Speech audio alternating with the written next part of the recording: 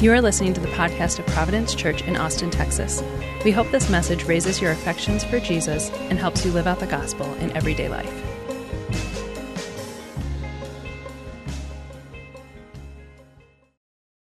It's been almost a year that I've been back in Austin.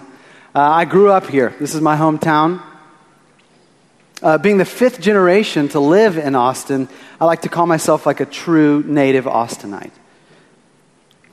But compared to our transient culture that's always moving and shifting and all over the place, that might seem like a long time. 5 generations, almost 100 years in this one city. But that's really not, in the test of time, I'm not a true native, obviously. I'm not a true native of here. It was 400 years ago. That seems like a long time, but in the history of the world, much of the world thinks about a history in much longer times than that. 400 years ago. Almost exactly. A relative of mine, his name was William Brewster, he came over with about 100 others on the ship that you might know of, the Mayflower. He came here, all of them were moving, looking for a new chance, looking to the new world for a place of opportunity, fleeing oppression, entering in to this new world that became the signpost of hope for upward mobility, to move up in the world. They were leaving this class-based monarchy so that they could have a place and move up. I think this history is written over and over again in the stories that our culture tells. We love rags to riches stories, don't we? All of so many movies and books and tales, we love it when people at the bottom make it to the top. Cities like Austin are signposts of hope for the ambitious. Many of you have moved here to move up in our careers, to start a business, to make it as a musician. Everyone is climbing some kind of ladder. Professionally, socially, even spiritually, we do this. We tend to measure ourselves in terms of achievement, or the attention that we're getting, or the approval of man. I've gotten to live in a lot of places across the U.S. and even in South Asia, even though I grew up here. And I'm really thankful for the freedom and the opportunity that we have. The opportunity is a great thing. But when coupled with our sinful nature, it often can turn into exploitation. In our desire to climb higher, we don't evaluate the cost very often of what it costs to others as we ascend our climb. The cost can be great. For example, how devastatingly ironic is it that a nation colonized by those that were oppressed took land from original natives and called it our own? Or that many of our ancestors shipped others over to be our slaves. We were oppressed ones that wanted to make it higher. These things we did in the name of our climb. Upward mobility has a downside. This storyline that everyone can be upwardly mobile, it really distorts our faith. We think that life is what we can make it, that we get what we want by just taking a hold of it. The Bible tells us a quite different story. That we are those that strive after things and we can get it. Well, that's like grasping at air, is what Scripture tells us. And often there's a wreckage that's left behind. It comes up empty. The Bible is not about our upward mobility, but as we've talked about already and we've sung about, it's about the downward mobility of God. We don't make our way to God. God has made and is making his way to us, even now. This is what we see in Genesis 28. And of course, it's what we see in Jesus. We just spoke about it. Who, though he was rich, he became poor. It's not a rags to riches story. It's a riches to rags story for us. He left his inheritance that we would be made heirs. And this summer, we've been tracing the sovereign grace of our God through the stories of Jacob. And soon, we'll talk about Joseph. Today, we're going to talk about this famous scene in Jacob's story. He dreams of a ladder that's set up on earth and it reaches up to heaven. But this is not about Jacob climbing up to God, as you might assumed. This is about God coming down to Jacob. So we're going to focus on three aspects of the story: Jacob's ladder to nowhere, God's ladder to Jacob, and our access to God. So Jacob's ladder that goes nowhere, God's ladder to Jacob, and our access to God. Before we get into the text, let's remember how he's gotten here. We saw in the last few chapters that Jacob longed for his father's blessing. But his father Isaac, he favored the firstborn son, Esau. So Jacob manipulates for his brother's birthright, and he steals his brother's blessing by lying 3 times to his own dad. The result of his maneuvering is that Esau vows to kill Jacob. And so when Jacob's mom, Rebekah, hears about this vow, she comes to Jacob and said, "Please run away. Get out of here. He's totally going to kill you. He's a big, strong hunter. You know that he will." And so he does. Isaac repeats the blessing that Jacob had already stolen. He repeats it to him, saying, "Okay, I will bless you." And then he sends him away to a relative to find a wife. That's where we find him. So Jacob gets the blessing that he wants, that he had always wanted, the blessing from his father. But where has that gotten him? It cost him everything that he had. There's such great irony that clouds this story. There's a pastor named Abraham Cho in New York, and he describes it like this. In Jacob's obsession to obtain his father's blessing and his brother's birthright, Jacob lost everything that it represented. He thought he was finally getting the love of the father, his blessing, his pleasure, his grand stake of inheritance, and his own place of high regard. But now here he is, an exile. I saw an infomercial the other day, and I'm not sure if this was intentional, but whoever created it might be a brilliant theologian. Someone had created a piece of exercise equipment that very closely resembles that mild torture device known as the Stairmaster. It was perfectly named. It was called Jacob's Ladder. As soon as you work your way to the top, 2 seconds later you're at the bottom, but exhausted. What a cruel joke. Jacob's life seems to be a little bit like this, doesn't it? He's always striving, always climbing to get to the top, but right when he thinks he's gotten there, he finds himself at the bottom again. So that's where we find Jacob in Genesis 28. Let's open up Genesis 28, and we'll pick it up in verse 10.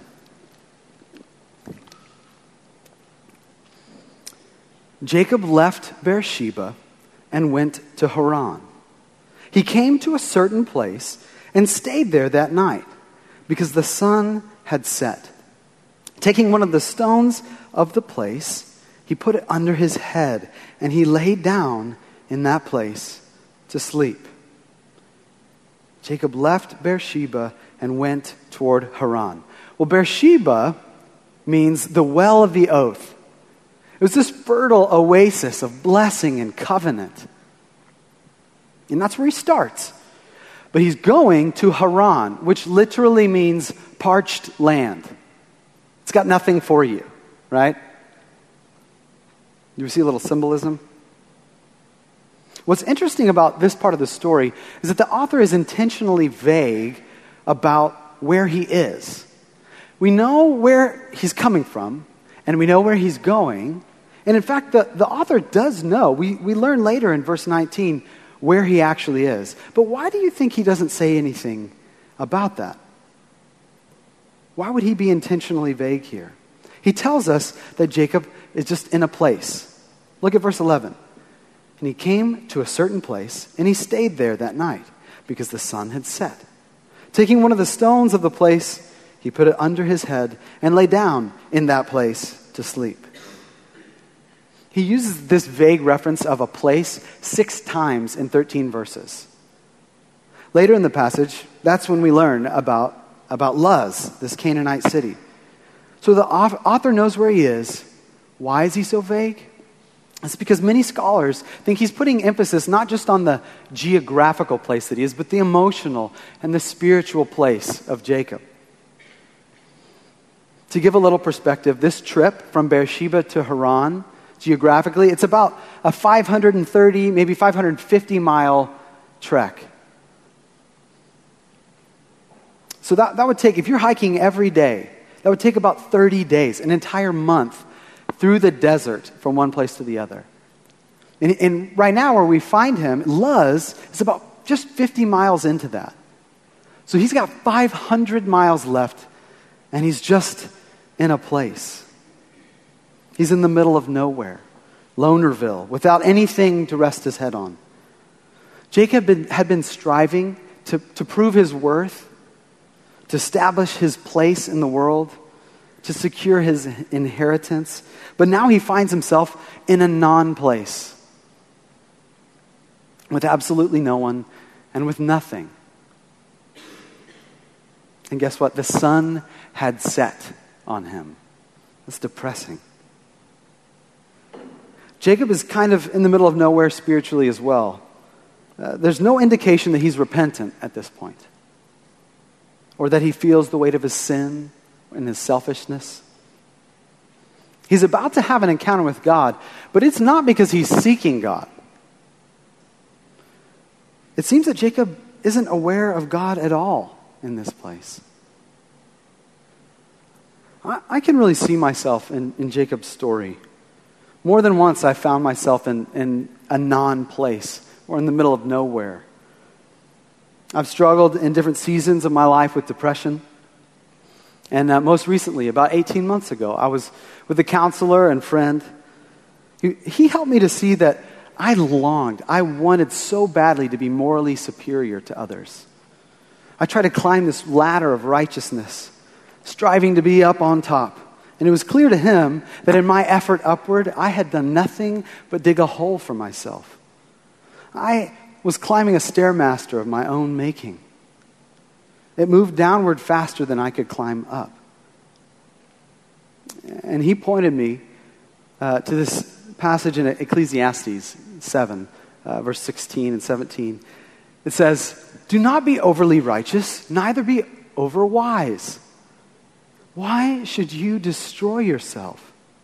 Do not be too wicked, and do not be a fool. Why should you die before your time?" In my striving, I was destroying myself. In Jacob's striving, he had earned a death promise. He deserved to die. We both longed for our Father's blessing, for his pleasure, but we both tried to attain it on our own, and it led to nowhere. Do you see yourself in Jacob's story at all? In your longing to secure a future, are you racing after success, trying to earn it? Are you longing for a fulfilling purpose? Are you chasing after climbing the ladder of work? In your desire to belong, do you obsess over your image and how other people view you?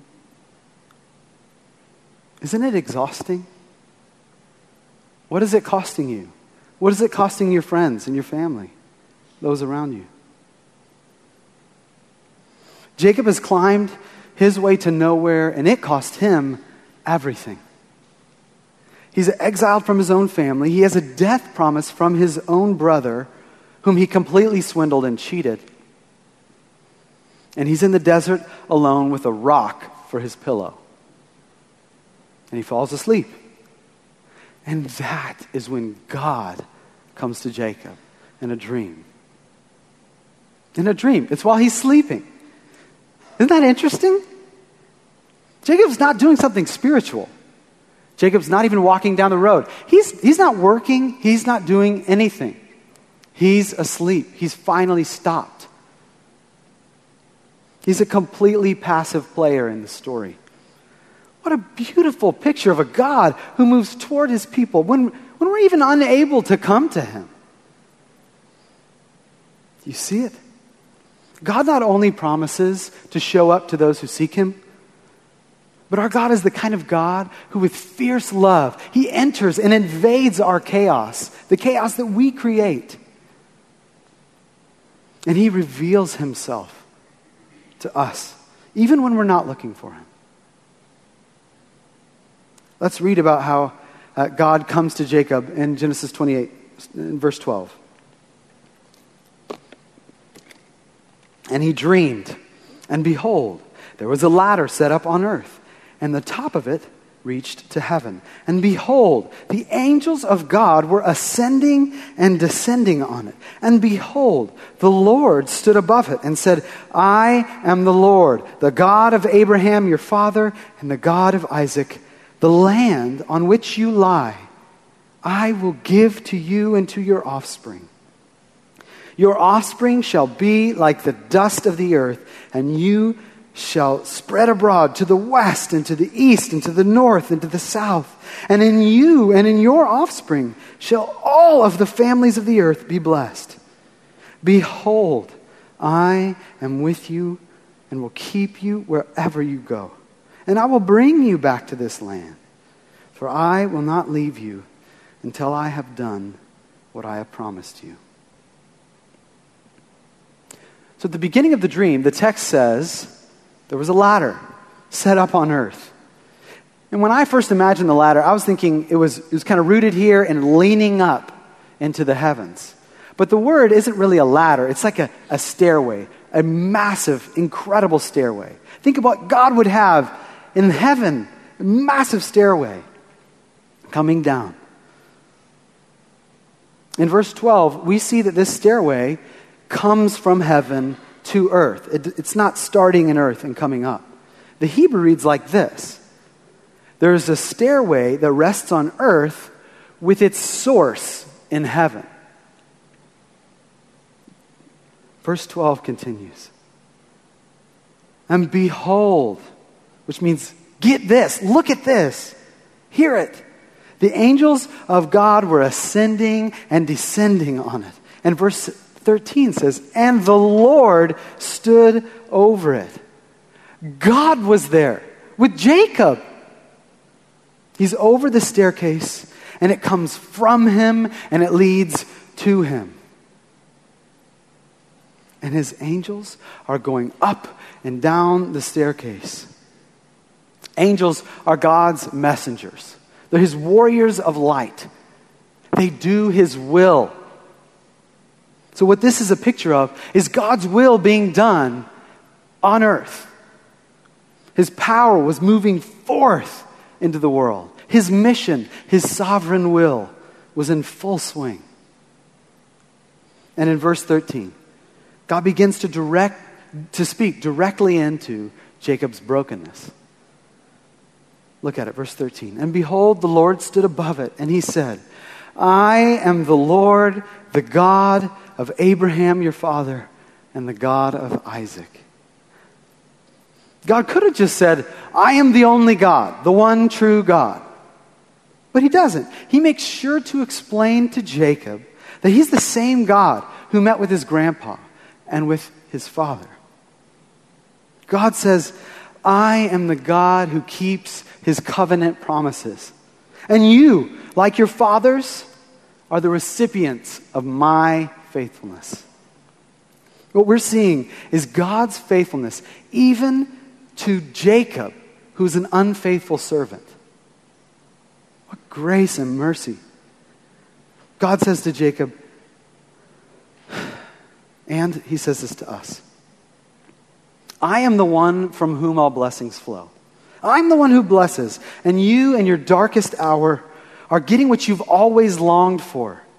Not because you tried hard, but because I'm the God of Abraham and Isaac. So what does Jacob long for? What is all of his striving actually about? God speaks to it. Verse 13. Jacob longs for a secure future. Look what God says. The land on which you lie, I will give to you and to your offspring. Jacob finally has a secure future, not because he's on top of things, or even because he's managed to steal his brother's birthright. He's not on that land, he's on this land. Jacob is secure because of what God has promised him. Is this not the same for us? Jacob longs for value and purpose. And look what God says in verse 14. Your offspring shall be like the dust of the earth, and you shall spread abroad to the west and to the east, to the north and the south. And in you and your offspring shall all of the families of the earth be blessed. You see that these are promises, they're not commands. You can't obey these promises. You trust them. Much of Jacob's striving has been about trying to secure what God has already promised. He already promised it. God is promising to Jacob that his offspring will be so numerous, they'll be like the dust of the earth, like particles in the air. He is part of something so much bigger than himself. A purpose much greater than he could have ever imagined. And God's promise continues for us in the Great Commission. He does the same thing. Jesus declares, you will be my witnesses. Not you must be. He says you will be because I will accomplish my purposes through you. What a great, incredible promise to us. We are those families on the other side of the world that have been blessed through the line of Jacob, through his son Jesus. We are those that have been blessed. We have become the vehicles of this kind of blessing. God is a downwardly mobile God. And what a gift that we get to enter into that downward mobility towards others. You get to enter into the joy of the Master, of reconciling and restoring. Jacob also longs for someone that he can trust. Jacob's upward mobility came at the cost of his relationships. No one trusts him, and he trusts no one. This is how he ended up isolated and vulnerable in this place. But look at what God says to him. Verse 15. Behold, I am with you and will keep you wherever you go. And I will bring you back to this land. For I will not leave you until I have done what I have promised you. Maybe the most shocking of all the things that God says to Jacob is, I am with you. In the midst of his isolation, in the midst of his selfishness and his sin, God declares a promise of his presence, his nearness. God does not say, I will dwell in this place. I'm glad you happened to stop by. He says, I will be with you, and I will keep you and uphold you wherever you go. He says this to Jacob. Jesus says the same thing to us. This promise is true for us. He declared, behold, I am with you to the end of the age. When is the end of the age? When he comes back to reign. He is with us. And at the end of the dream, Jacob wakes up overwhelmed by all of these promises. And he declares, surely the Lord is in this place and I didn't know it.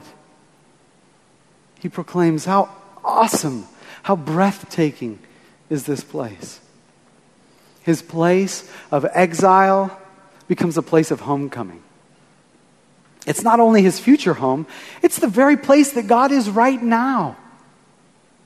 Jacob renames the place Bethel, which means the house of God, the place where God dwells. The place that represented Jacob's despair became a place of hope. His rock pillow became a pillar of worship to God. And this is a theme throughout the Bible, that God shows up where we don't expect him to, that he actually was there. Over and over in the scriptures, we see God comes to his people in their nowhere place. To name a few, God came to Abraham in Haran, which means parched land. He came to Hagar in the wilderness. Jacob while he was sleeping outside of Luz. He came to Moses in the desert while he was herding some sheep. He came to Joshua in the wilderness before he entered the promised land. He came to David, the last-born shepherd boy. He came to Mary, a young unmarried teenager in nowhere Nazareth. He came to Peter while he was fishing. He comes to Paul on his way to murder and imprison followers of Jesus. Is there some aspect of your life that feels like a nowhere place?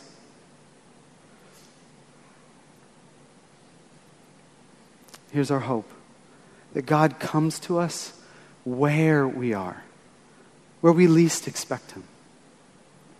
Do you think that God could be with you in those nowhere places and you didn't know it? In his book, The Divine Conspiracy, Dallas Willard writes about where God nurtures and forms us. He says, God has yet to bless anyone except where they actually are. Again, God has yet to bless anyone except where they actually are.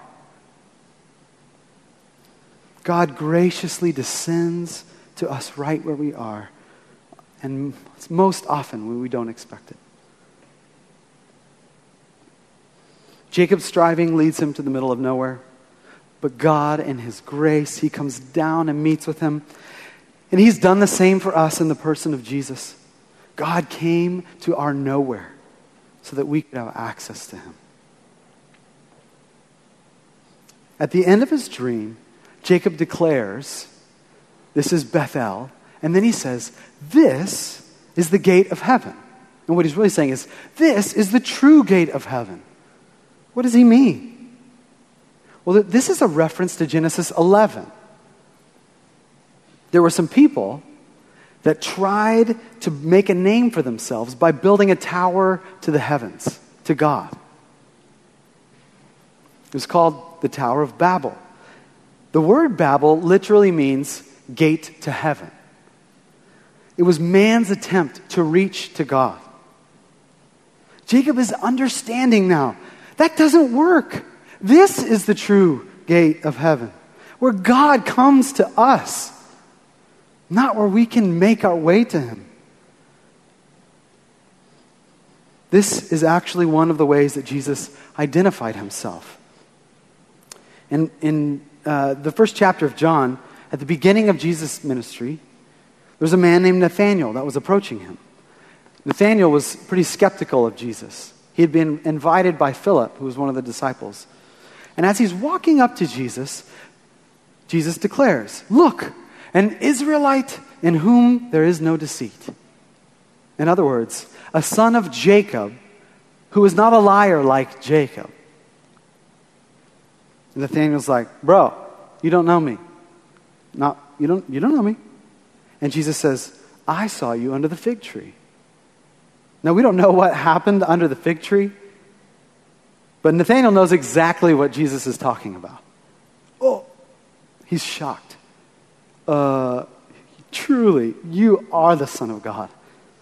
And Jesus says, "You believe because I saw you under the fig tree? You will see much bigger things than this." What he says, "You will see heaven opened and the angels of God ascending and descending upon the Son of Man." Did you hear that Jesus is using the same image from Jacob's dream? What is he saying? He's saying, I am the gate of heaven. I am the ladder whose source is in heaven and throws its reach down right where you are. I've come to you. Jesus is the ultimate fulfillment of Jacob's dream.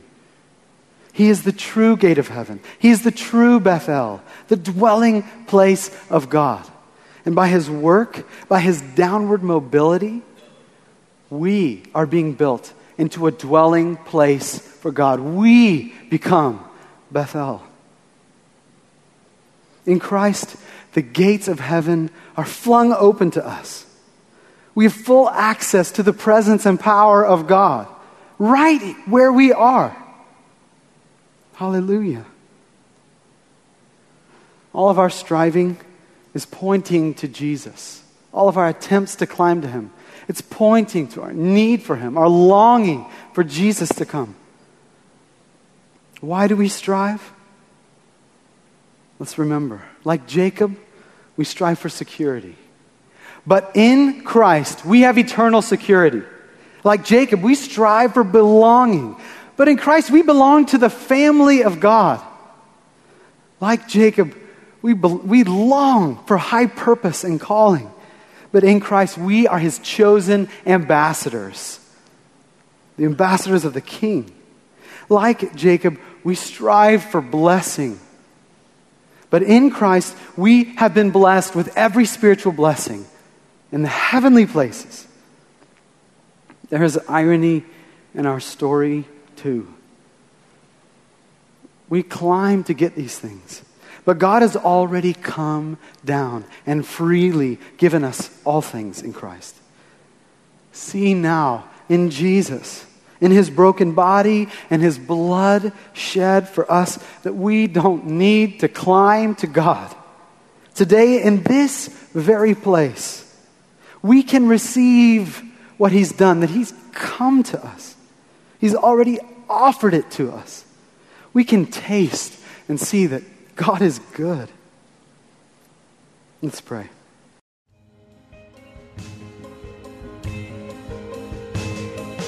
Thanks for listening to the podcast of Providence Church. For more resources and info, visit us online at www.providenceaustin.com.